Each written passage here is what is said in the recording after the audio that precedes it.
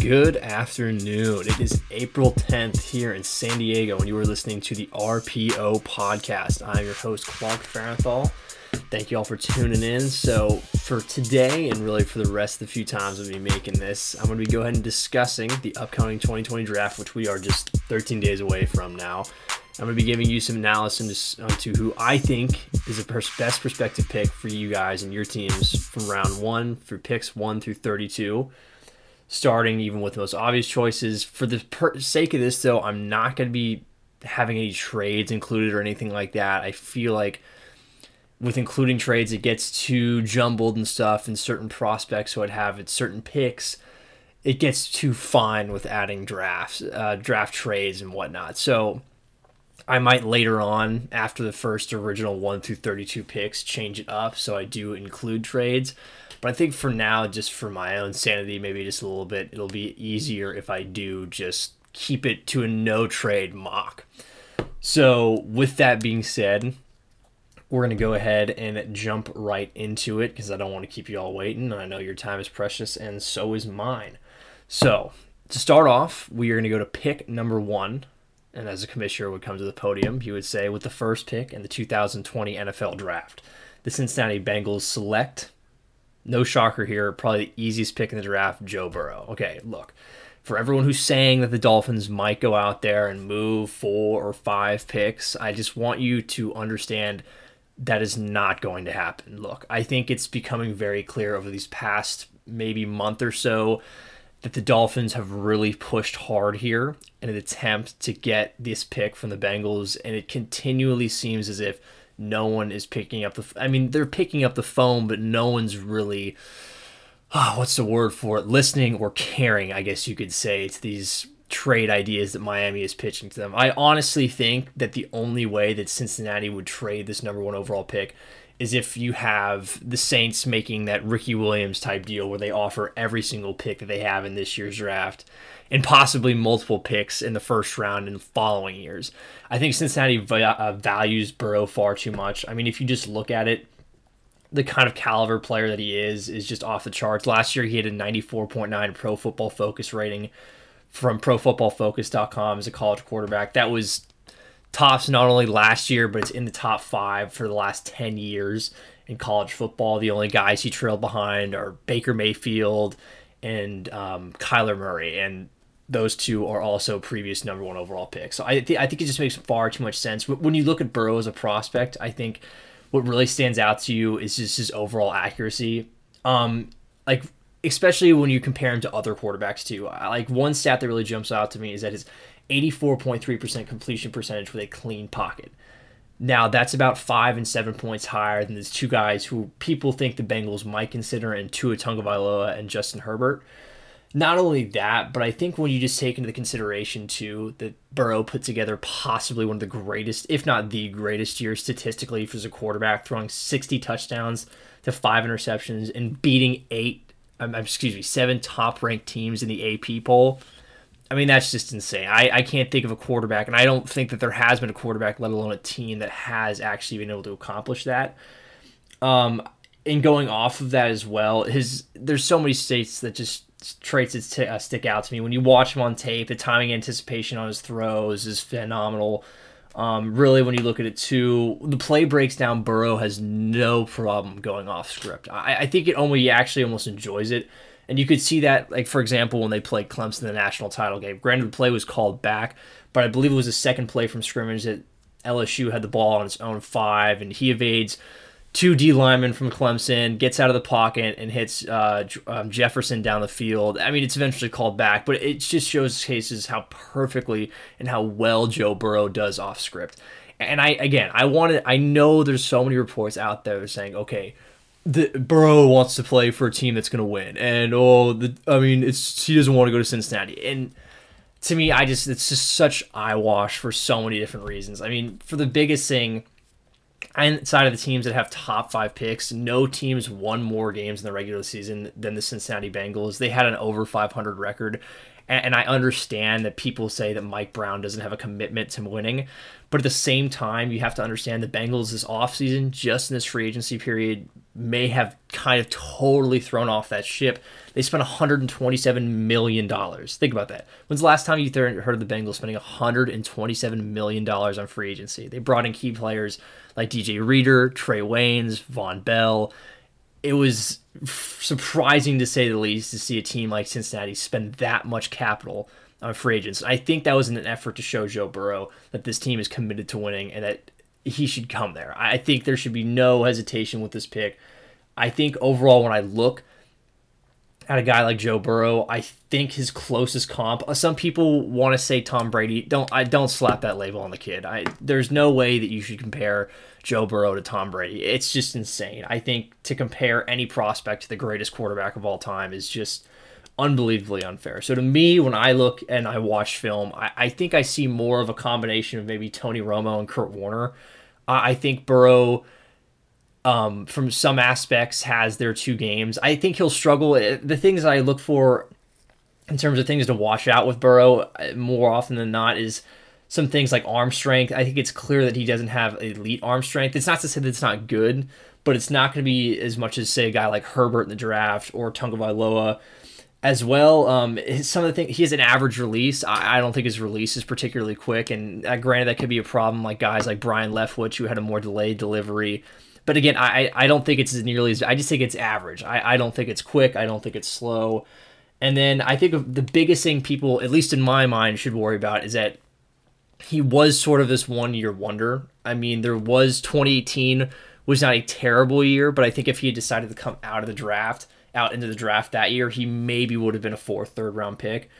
But he did have this astronomical jump into year 2019, so it may scare people that, okay, maybe he's this, especially if you're a Bengals fan, maybe he's Achilles Smith again, and you just don't want to go down that path. But frankly, when I look at Burrow, there's so many more positives than negatives here, and it's almost too easy of a pick organizationally. And I think even if a guy like Burrow does flop, you as the organization, if you're the Bengals, you sit there and say, okay, there's so many people on this guy. There's so many times where teams are calling us on the phone saying, we want that number one pick. So I think, if anything, it just makes far too much sense. So the number one player off the board, Joe Burrow, Cincinnati Bengals, lock in. New guy wearing number 9. Second overall pick, I have the Washington Redskins taking defensive end Chase Young from Ohio State.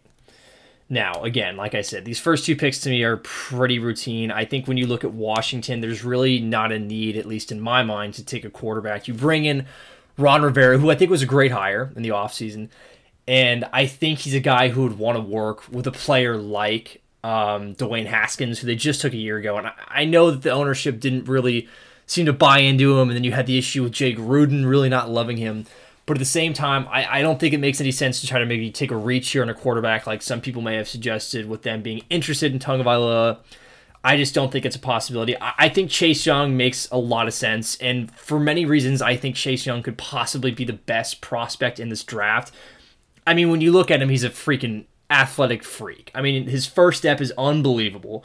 He possesses power and size to beat blockers on the inside and the outside. His ability to get to the quarterback is by far the best in the class. I mean, you won't find a better pass rusher in college football. His production was unreal. He showed up routinely throughout the season, but I'll get to some of those issues about showing up a little bit later, though. Good lateral step. He's a good tackler in the open field. I think you didn't really see a lot of weaknesses in his game. And I always thought that he was very loose and agile down at his hips, which allowed him to explode through the front line. So overall, when you look at Chase Young as a defensive end prospect, he has just about everything that you want. He's not really missing anything, and he's very much what I would call the prototypical defensive end that you would see in the NFL now. If you go back 10, 15 years ago, your DNs were typically a little bit slower. They weren't as athletic. They were there maybe to set edges. I mean, obviously rushing the quarterback has been the number one priority with DNs for a while. But Young, I think, is just that new breed that everyone wants. He's fast, he's athletic, he's strong, he has a high motor.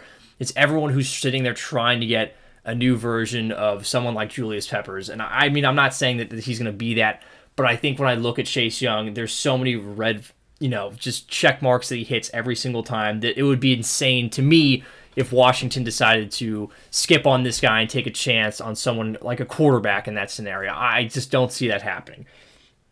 Now, again, with every prospect in the NFL, there's always going to be red flags. With Chase Young, I think there's very minimal, but I think when I see Chase Young, the things that stand out to me the most that worry me was just a couple things. The first thing that really sticks out, he has a lack of ball awareness, I think, sometimes in the run game and when the ball gets out of the quarterback's hands, say on screens and whatnot. I think when watching Chase Young, it really stood out that he had a nose for pass rushing, but he needed to shore up when the ball was coming to his side running. You could see in the tape that sometimes he would just get lost. He didn't really know what was going on in terms of play recognition, and the ball would just kind of seem to go away from it. Now, I totally think that's something that's easily coachable. I would much rather have an issue like that, where it's just a matter of, I guess you could say just paying more, not necessarily more attention, but just having more of awareness overall. I think awareness is something that's easily more fine-tunable at the defensive end than anything else. It's much easier to have that than, say, an issue with, he's a lack of motor or something like that. Also, possibly one of the bigger things is that sometimes he does have a tendency to play upright. And what I mean by play upright is that he does seem to stand up and lose some of that power that we have in his lower half. And I think again, that's something that's just going to change with technique. I think for Chase Young in college, he got away with playing upright just because he was so good. And I think in the transition, he'll find coaches definitely in the NFL who are going to teach him to play in that lower pad level, teach him a couple new moves to add to his arsenal to just make him that much more of an elite pass rusher. And possibly, I think the biggest thing, and I think this also knocked him out of the ability to be the number one overall pick, is that he didn't show up in big games for Ohio State. Now, when you watch him play Michigan, Michigan State, and Clemson, he didn't record a sack. And now you can say, okay, well, they were doubling him and stuff like that. Yeah, they were doubling him, but he was Ohio State's best player on that defense. And it's close because they have a great cornerback who I'll talk about later who's coming out. But Chase Young, as their biggest player, didn't show up in those crucial games. And I think it's always key to kind of watch that because that's usually the best talent they're going to be going up against. Like, just think about times where other pass rushers have come up against it. Like, one scenario that always sticks out to me is when South Carolina played Michigan back in 2013 in the Outback Bowl. Jadeveon Clowney dominated Taylor Lewan in that game, and that was regarded as best offensive tackle he would see. So I think when you see high-level prospects step up to the plate when they play other high-level prospects at another premier position, like a D-end versus an offensive tackle coming out in the draft, I think that gives you a really kind of a good idea of, okay, what is this guy capable of coming into the next level? And again, and that's not to say that I don't think Chase Young is not going to excel at the next level, because I absolutely do. I think he's too much of a physical specimen and too big of a beast in terms of overall production to lack coming out of Ohio State. But I just think that's something you need to keep an eye on. It does scare me a little bit when guys have a serious dip off of production when playing these high-profile teams. Now, for my player comparison to Chase Young, I think I'm going to go with, from what I've gone with and what I've seen, I think Julius Peppers is his highest comp. I think in terms of measurable, they're very similar in terms of how they tested. But overall, at the same time, I think just looking at the two players in their times at college, with their athleticism, their size, their speed, their ability with that first step, I think it's clear that those two mirror each other pretty well. And I think if the Redskins got Chase Young at number 2 and he had a career close to Julius Peppers, you would say that's an absolute home run. I think that Chase Young, it's a number 2 overall pick to Washington, is a home run. I think that would be the best pick that they could possibly come out with. All right, now moving on to the 3rd overall pick in the draft, which is going to be the Detroit Lions down the clock. I have them taking with their selection in the first round, Jeff Okudah, cornerback from Ohio State. Now, I'm pretty sure I just butchered that last name, but it's whatever. It's fine. Hard last name to say. What are you going to do? But I think in this scenario, if I was doing a trade, this would probably be the team that would trade down or back into the draft, the team who is quarterback needy. But again, for the sake of my sanity and not wanting to do 2 or 3 trades, which I think are going to happen in this draft, I'm going to keep the Lions at number 3, and they're going to be taking Okudah. So, with the departure of Darius Slay, Detroit is in an absolutely desperate need for any backhand help that they can get. I mean, they traded Quandre Diggs in the middle of the season, who was a solid cornerback option, and now trading probably a top 3 cornerback in the NFL, Darius Slay, to the Philadelphia Eagles. You need someone on the back end who's going to be able to cover that number 1 and really be someone who's a lockdown playmaker. And I think that's exactly what you would get. So when you watch him on tape, people will sometimes say, oh, well, he didn't have any interceptions. Well, that's because teams just didn't want to throw his way anymore. They were so... I think when you look at a quarterbacks against him this year had a quarterback rating sub 40 this year. That's insane for a guy getting targeted. And not only that, but the completion percentage against him was down. Everything you would want to see in a standout cornerback in college. Okota just absolutely possessed every time. There was very few weaknesses that I saw in his game on tape.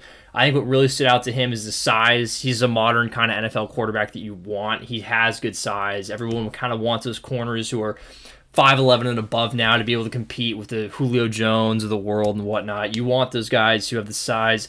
Not only that, but he has a tremendous amount of speed. I believe he ran a 4.4 at the NFL Combine, which is phenomenal. Again, something you always want to see in cornerbacks that have that ability to run stride for stride with these big receivers in the NFL. And credit to him, too.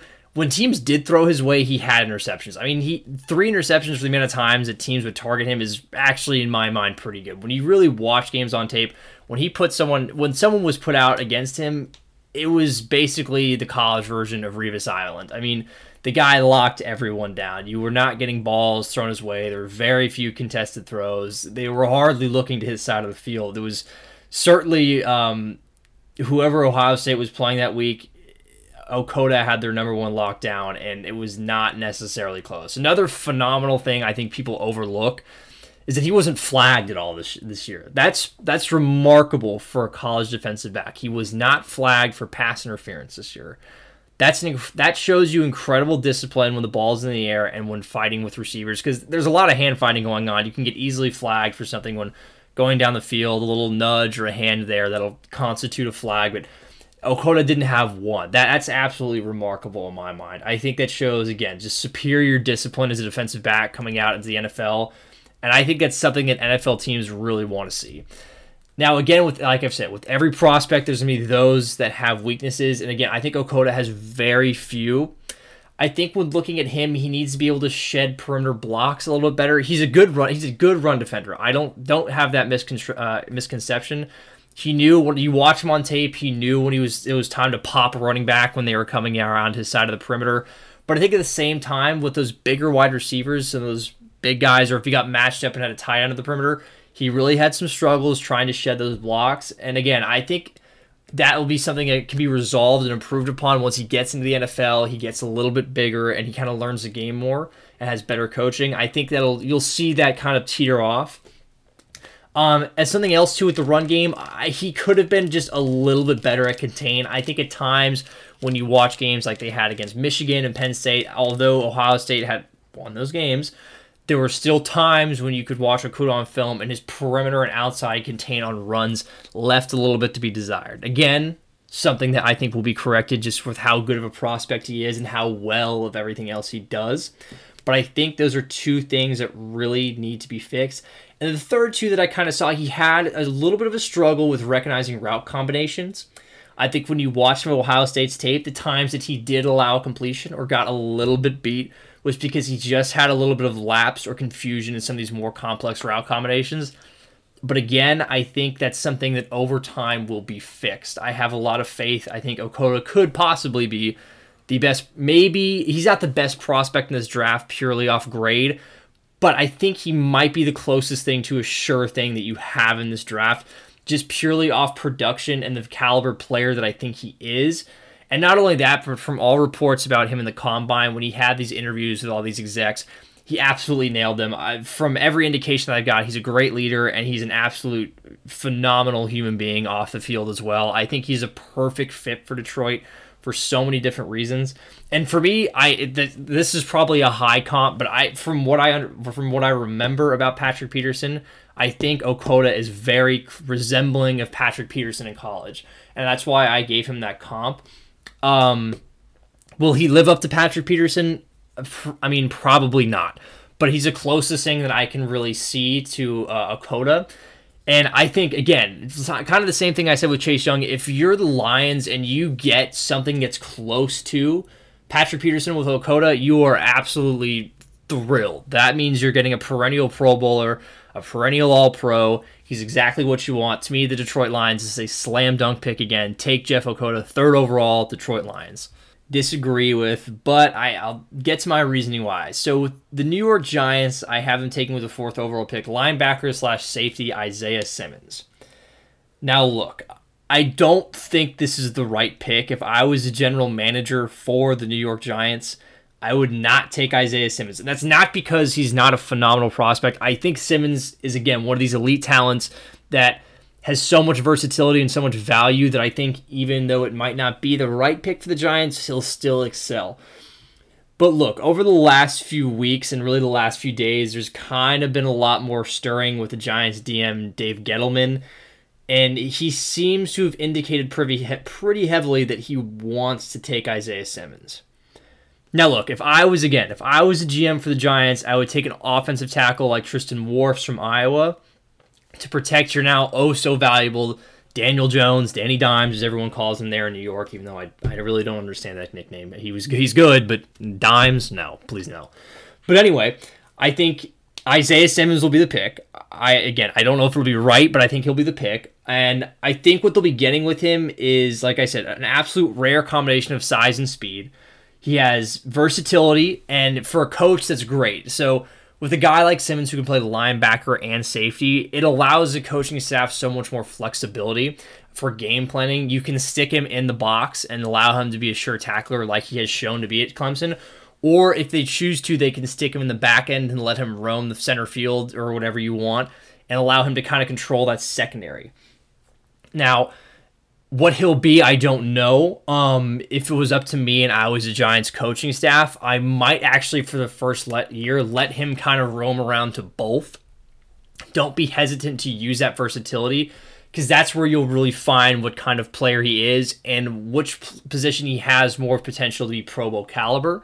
I think if I were to stick a label on him right now, just based off of his build, and I think he will get bigger, I think he's more likely to be a linebacker in the Giants scheme. I think that makes more sense. I think linebackers tend to be more valuable in a defense than, say, a safety. Your linebackers are usually I guess you would say, the catcher equivalent to your defense. They're the ones who call the shots. They're usually your captains. So I think from that perspective, having Isaiah Simmons be a linebacker makes the most sense to me. Getting back to those strengths, he has elite range. From watching him, he flies around the field. He's like a heat-seeking missile when it comes to taking down running backs and wide receivers and tight ends. And he really phenomenal. I really think overall a pretty good tackler. I know some people had knocked him maybe a little bit for being over-aggressive at times, but when I watch Simmons, I think his tackling is what you would want.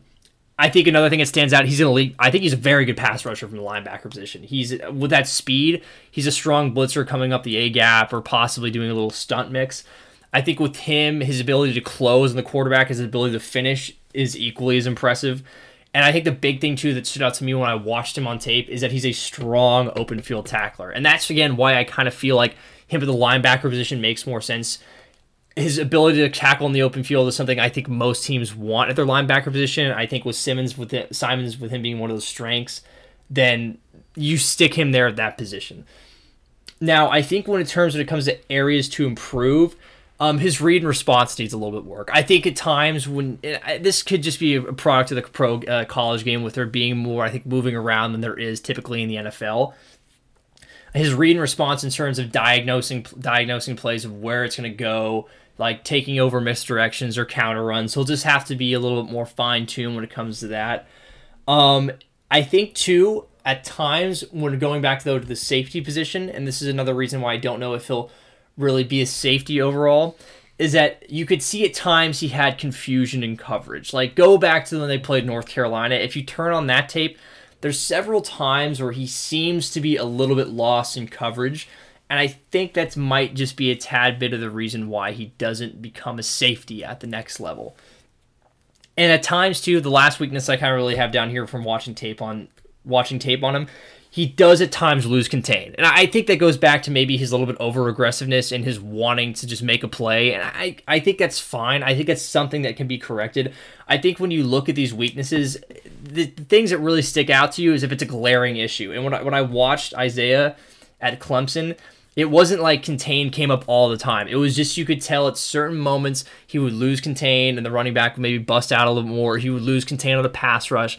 But these are things that are easily fixable. And I think for those reasons, I think Simmons is still a player who you would absolutely want at the number 4 overall pick. For my player comp, I actually have him as someone who recently just came out. Darius Leonard is my comp for him. I think they both, in terms of looking at them, athleticism is obviously the first thing that jumps off with both of them. I think when you watch Leonard in Indianapolis, it's abundantly clear that he possibly could be the best athlete on that defense, and that's a defense with Malik Hooker, so that's saying a lot. And I think they're both players that have the capability as a defensive player to really change and take over a game and can control what an offense is doing. So yeah, even though I don't think it's the right pick, I will personally, if I was a GM, if I was Dave Gettleman, I would take care of protecting my quarterback first. But I think from all indications that have been coming out through the media, through NFL Network and ESPN, that it makes the most sense that with what Gettleman's leaning with, that Isaiah Simmons is going to be the number 4 overall pick. All right, now moving to the number 5 overall pick. Now this pick, I think, may shock a few people. Now, with the 5th overall pick, I have the Miami Dolphins taking Justin Herbert, quarterback, Oregon. Now, I heard probably, if anyone does listen to this, hear people saying, no, it would be Tua. It has to be Tua. Look at what Tua did in college. Tua's the elite prospect. Oh, it doesn't matter the hip injuries there. No, that to me is just immediately eyewash. If you're going to sit here and tell me that Tua Tagovailoa with that, a fractured hip is a major injury. There's very few players that come back from that and come back to the same strength. I mean, not only that, but he had 4 different separate surgeries. That's astronomical. But we'll get to Tua later on that. But when going back to Herbert, I think what you look at with him is that he has the prototypical mold of what you want in an NFL quarterback. He has the size. He's a 6'6", 236 frame. That's huge. That's going to play in the NFL. That'll play. Also, he has no real major injuries. Okay, he might have had some small tweaks there and there, but it's not a surgery, and it sure as heck ain't a broken hip.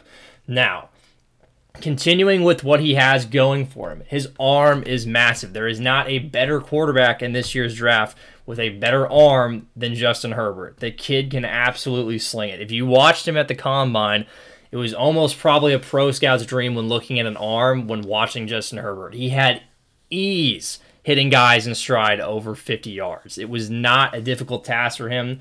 And not only that, but I think with going along, a lot of times with these big arm quarterbacks, there's things that maybe like, they don't go through their progressions well. They're too much of a gunslinger.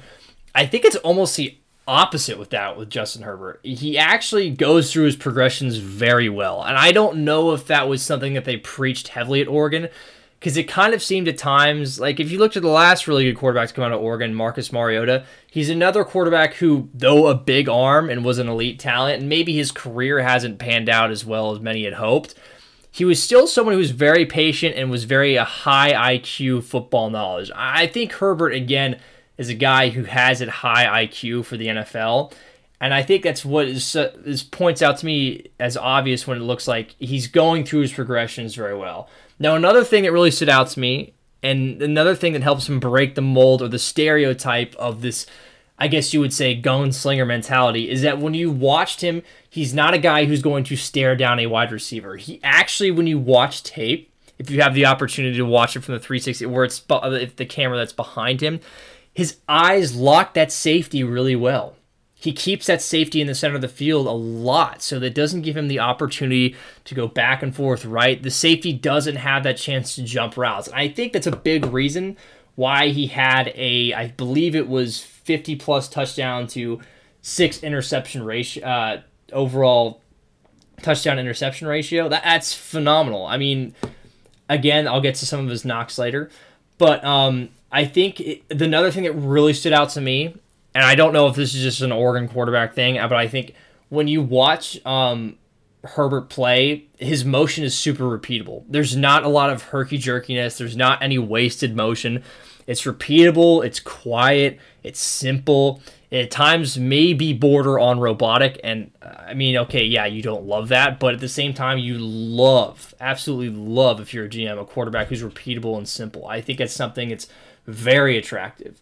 Not only that, but his rocket arm, if you watch games when he really was given the ability to just let loose, his arm fit balls into windows that I don't think a lot of other quarterbacks are going to be able to do in the NFL. There's times where he threads the needle big time.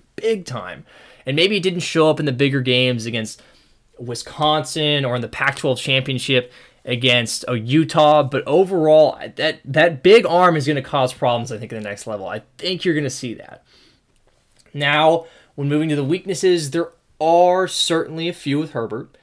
I think one of the big things that points out to me, or stands out, I should say, is he doesn't have a lot. He struggles with touch. His touch when going outside of the hashes, when you really want to see maybe a good lofted ball and, I don't know, say just a little 10-yard fade route or something like that down towards the red zone, he didn't really have that too much in his arsenal. And I think it's going to be something that coaches are really going to want to stress with him at the next level, because touch is huge. I mean, you can't be an NFL quarterback if you don't have the touch near the red zone and if you don't have touch outside the numbers. Not only that, I think even though I said he has that rocket arm that allowed him to fit balls into tight windows, ball placement was still at times an issue. Actually, according to Pro Football Focus, he had the highest percentage of attempts that were at his fault, or the QB fault rate. So 15.3% of incompletions were actually attributed to his throwing, and was, I believe, I think it was top 2 in Pro Football Focus ratings last year. That's something that needs to be changed for sure. As well, he really struggled, interestingly, with short passes. So with passes that were 19 yards or shorter, he had the most QB faulted incompletions. That's something that absolutely has to change. I think. I mean, you can't think of a quarterback that makes it in the NFL who struggles with 20-yard passes. Those should be your bread and butter. That's what moves the chains. I mean, the rocket arm's great, but if you can't move and get first downs by just keeping balls, in front of you from a yard to 19 yards, that's a big issue. I think it too, for a guy who has such a big arm, I think he was hesitant to let it eat sometimes. He just didn't let the big dog eat with his right arm when he should. I don't know if that was a scheming thing at Oregon, because when I did watch Oregon's games, it did seem as if they almost restricted some of the playbook and play calling until the second half with him. But when I watched him, it just seemed like for a guy with such a big arm, he didn't just let it go sometimes. And I think as, the gunslinger mentality that, I think it's a good and a bad thing.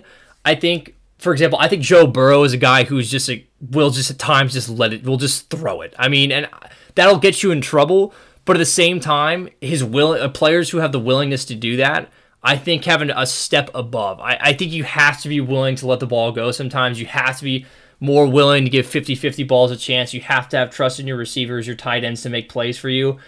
And I think that's something that definitely Herbert will need to improve upon.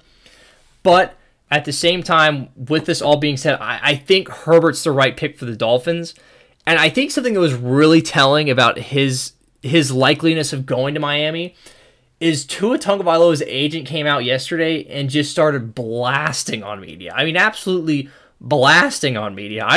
And what that tells me is that he's scared that Tua's not going to be a premium pick. He's not going to be a top pick. And while I think that's wrong, I do think that that tells you something. I think Miami is going to... It won't shock me, and I think I'm right. Herbert will be the 5th overall pick to Miami. And in terms of his player comparison, I have him being most closely looked at to Carson Wentz. Now, Carson Wentz was probably a little bit better of a prospect coming out, obviously, because he was a number 2 overall pick that year.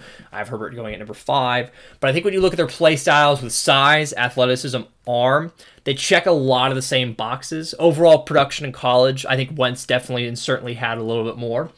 But overall, they're very similar caliber prospects in terms of their mold and fit and the way that they like to play. So, I think, again, number 5 overall pick, it's going to surprise some people, but Justin Herbert, quarterback from Oregon, Miami, you got your new quarterback. All right, so now moving to the number 6 overall pick. And I think this pick, with the way my mock has gone, is going to make a lot of Los Angeles Chargers fans pretty darn happy. Because with the number 6 overall pick, I have the LA Chargers, formerly the San Diego Chargers, and should be still the San Diego Chargers. I have them taking Tua Tagovailoa, quarterback, Alabama. Chargers fans rejoice, because I know you folks want him. Look, Chargers get a little bit lucky here, because with me, I have Herbert going number 5. And I know it may have sounded like a little bit as if I was bashing Tua for his injuries. And I might have been a little bit, I'll say that. But all that being said, Tua is still an elite prospect. He might have the highest ceiling of quarterbacks in this draft. Now, when you look at Tua, there's a lot of things you like.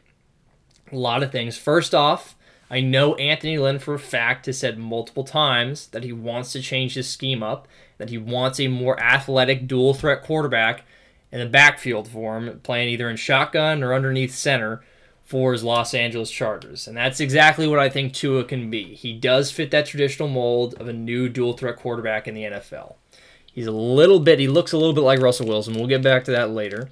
But moving on from what his other strengths are, he's got great touch. His release is really good too, and his arm talent is elite. He has very good arm talent. There's a lot of times when you watch him play with Alabama, I think the most notable throw is when they were playing LSU, and he hit, I believe it was Dean Smith, number 6, the wide receiver for Alabama.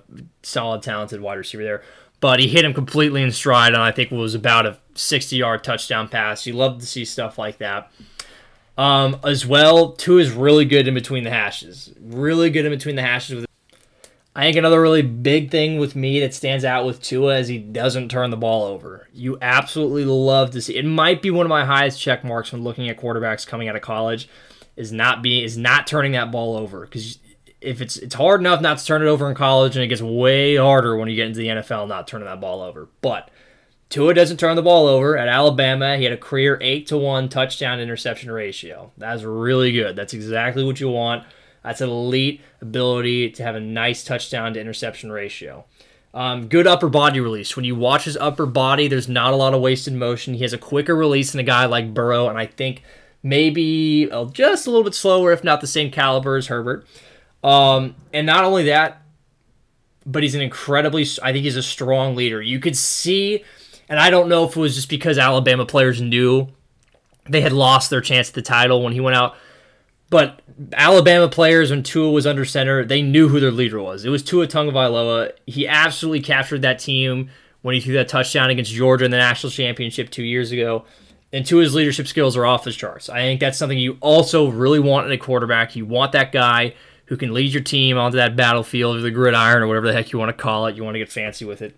Another thing that he does really well, something I think really all three of these first three quarterbacks do well is they have good eyes. And Tua is another guy that has good eyes. He does not let them wander. He doesn't stare down receivers. He keeps that safety locked in center field so they can't jump routes unless they really want to take a chance. I think that's really something that Tua did well. In terms of my concerns for Tua, he fails to deliver under duress. I think really the thing that stood out a lot is when he was faced with not even heavy pressure, it was just kind of some medium pressure where the pocket kind of collapsed a little bit around him. He tended to panic, and I think going off of that, he's not even close. He's close, but he's not nearly as talented when it comes to playing off script like a guy like Joe Burrow is. That was something that really stood out to it. Not the greatest off script player. I think that's something that'll evolve over time. He's really young, obviously.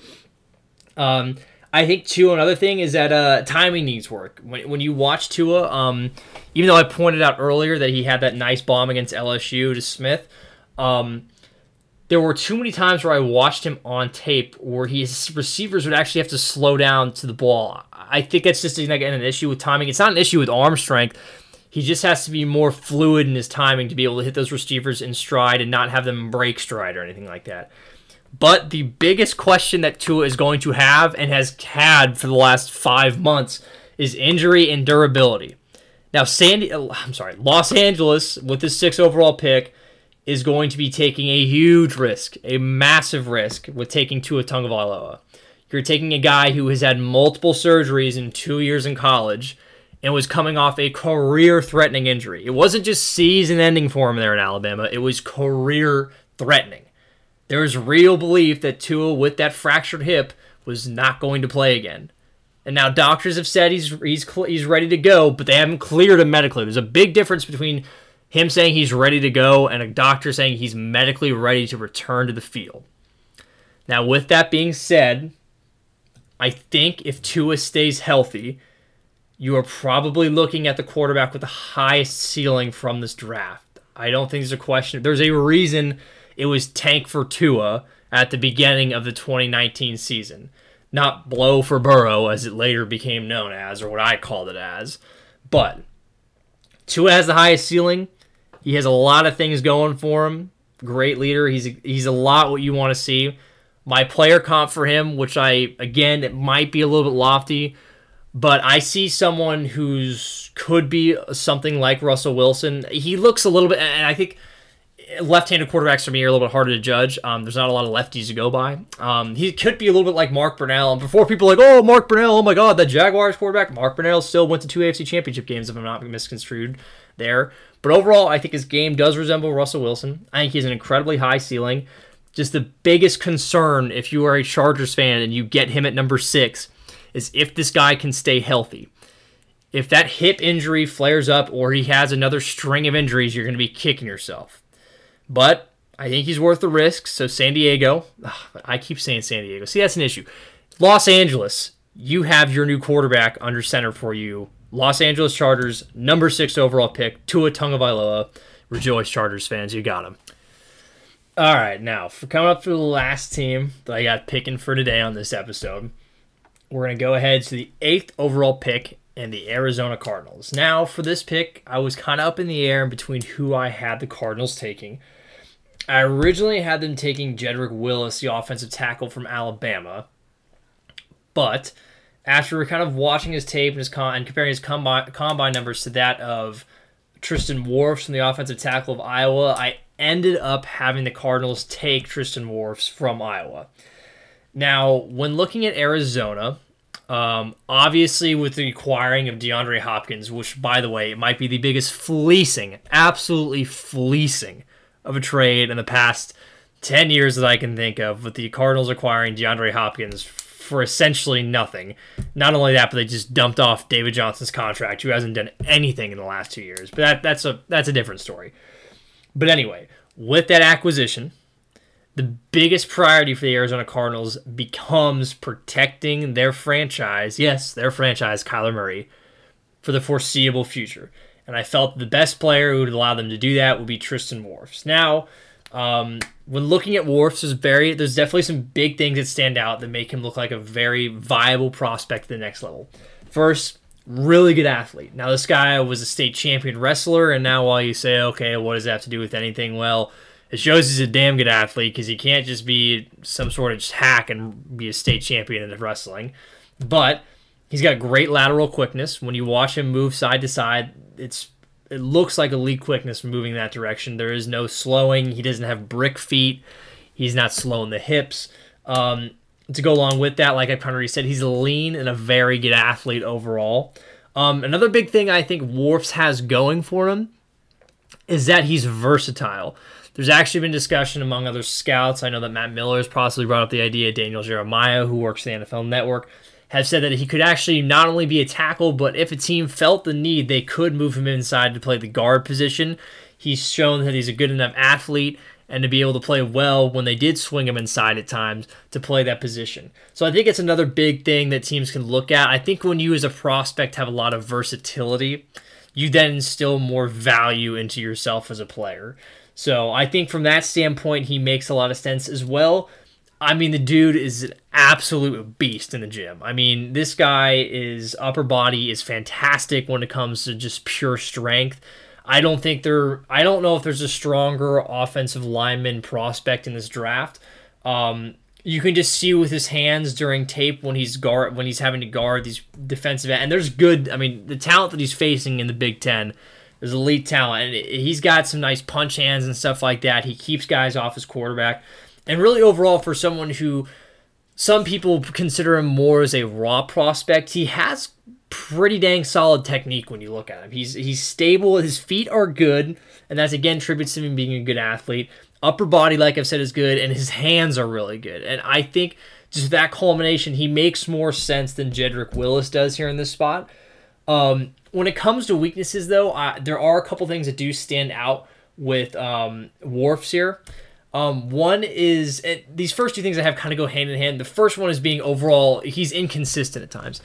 Now, when you watch this play, he does at times leave things to be desired. And I think he gets frustrating at times too, just a little bit, because he has these dominant traits, like these such great hands. He's such a good athlete. but he doesn't use them in a dominant fashion. He doesn't explode all the way. His potential does not always show when it's on the tape. I think that's the biggest qualm some people will have with him, is that he's not using these dominant tools in a dominant fashion all the time, which you would love to see. And I think another really big thing that you see with Wirfs that may be cause for concern is if you watch him. Sorry about that. If you watch him on tape, he plays on his toes a little bit too much. Now, what that does tell us is I think he might have some ankle tightness, and although he's such a good athlete, I think at times can cover that up. But I think when you watch him getting on his toes is not only good because, okay, there's good defensive ends you're going to meet up in the NFL. If you're playing on your toes, they're going to probably blast you back. And it's not to say to play on your heels, but to play on your toes, not always the best thing at all times, especially when that just kind of shows probably to teams you got a little bit of stiff ankles, ankle soreness, and whatnot. So something that he certainly needs to fix on overall. To me, I think Wirfs makes more sense again than Willis does. Not to say that Willis isn't going to be a very good prospect, because he certainly will appear in my mock draft here in the first round as we progress forward. But I think overall, when looking at that, I think for the Cardinals, what makes the most sense is a guy like Wirfs, who, like I said, brings value, versatility, good athlete. He's what you want. I think he's exactly what you need to protect Kyler Murray. And I think that's why with Arizona, they'll go with Tristan Wirfs. Now, just to go for an overall recap for my first 8 picks, just to make sure that everyone's on the same page, and if you feel the need necessary, you can just have these at your disposal. But first, we had Joe Burrow to Cincinnati, who I believe, and I will make this statement right here, Joe Burrow will bring a Super Bowl title to Cincinnati with that offense. You can mock me for what you want, but I believe it's true. You're pairing him with Mixon. You're pairing him with A.J. Green. You're pairing him with Tyler Boyd. And you're pairing him with John Ross. That's a lot of elite offensive talent to walk into. Second, we had the Redskins taking Chase Young. That's an elite defensive end. Someone you need is always to rush the passer in the NFL. I think the Redskins get a great player with that right there. The Detroit Lions, the 3rd overall pick, we had taken Jeff Okudah from Ohio State. Ohio State pumps defensive backs into the NFL. This is just another example. I think he's going to be a great prospect, possibly the most sound / blue chip prospect you have in this draft. There might not be more of a sure thing. 4th overall, a little bit of surprise. I'm playing a hunch here with Gettleman liking Isaiah Simmons, but I have Isaiah Simmons going to the New York Giants. I think it could be a good pick. Not what I would take, but from what I said, with Gettleman and all the indications that seem to be coming out, I think Simmons is going to be a New York Giant. 5th overall, had the Miami Dolphins taking Justin Herbert. Again, like this kid a lot. Do not roll your eyes, Dolphins fans. He is going to be very good. At number 6, we had good old Tua Tagovailoa from Alabama. The Chargers get someone who I think the fan base wants. I think the fan base needs, and I think is going to be a great successor to Phillip Rivers, who is now in Indianapolis. And then moving to the number 7 overall pick, we have the Carolina Panthers taking defensive tackle Derek Brown from Auburn. Again, I think a dominant force up front that you want if you're the Carolina Panthers. This guy will help restore that dominant front the Panthers used to have. A great player for Matt Rule to bring around for the first round. Good pick. Love that. Lock it in. And then for the 8th pick, and my last pick for today's podcast, I had the Arizona Cardinals taking Tristan Wirfs, offensive tackle from Iowa. I think his versatility and his overall athleticism, along with his lateral quickness and solid hands, very solid hands, will be the reason that he's the 8th overall pick in this year's first-round draft. All right, so that's going to go ahead and conclude my first 8. I'll have another 8 for you guys on Monday. Now, again, if you want to look these over and scrutinize them, that's fine, but I'm pretty damn confident in these first 8 picks. And I'm going to be even more confident with my following picks of 9 through 17. Don't sleep on this. Thank you guys for listening to the RPO podcast.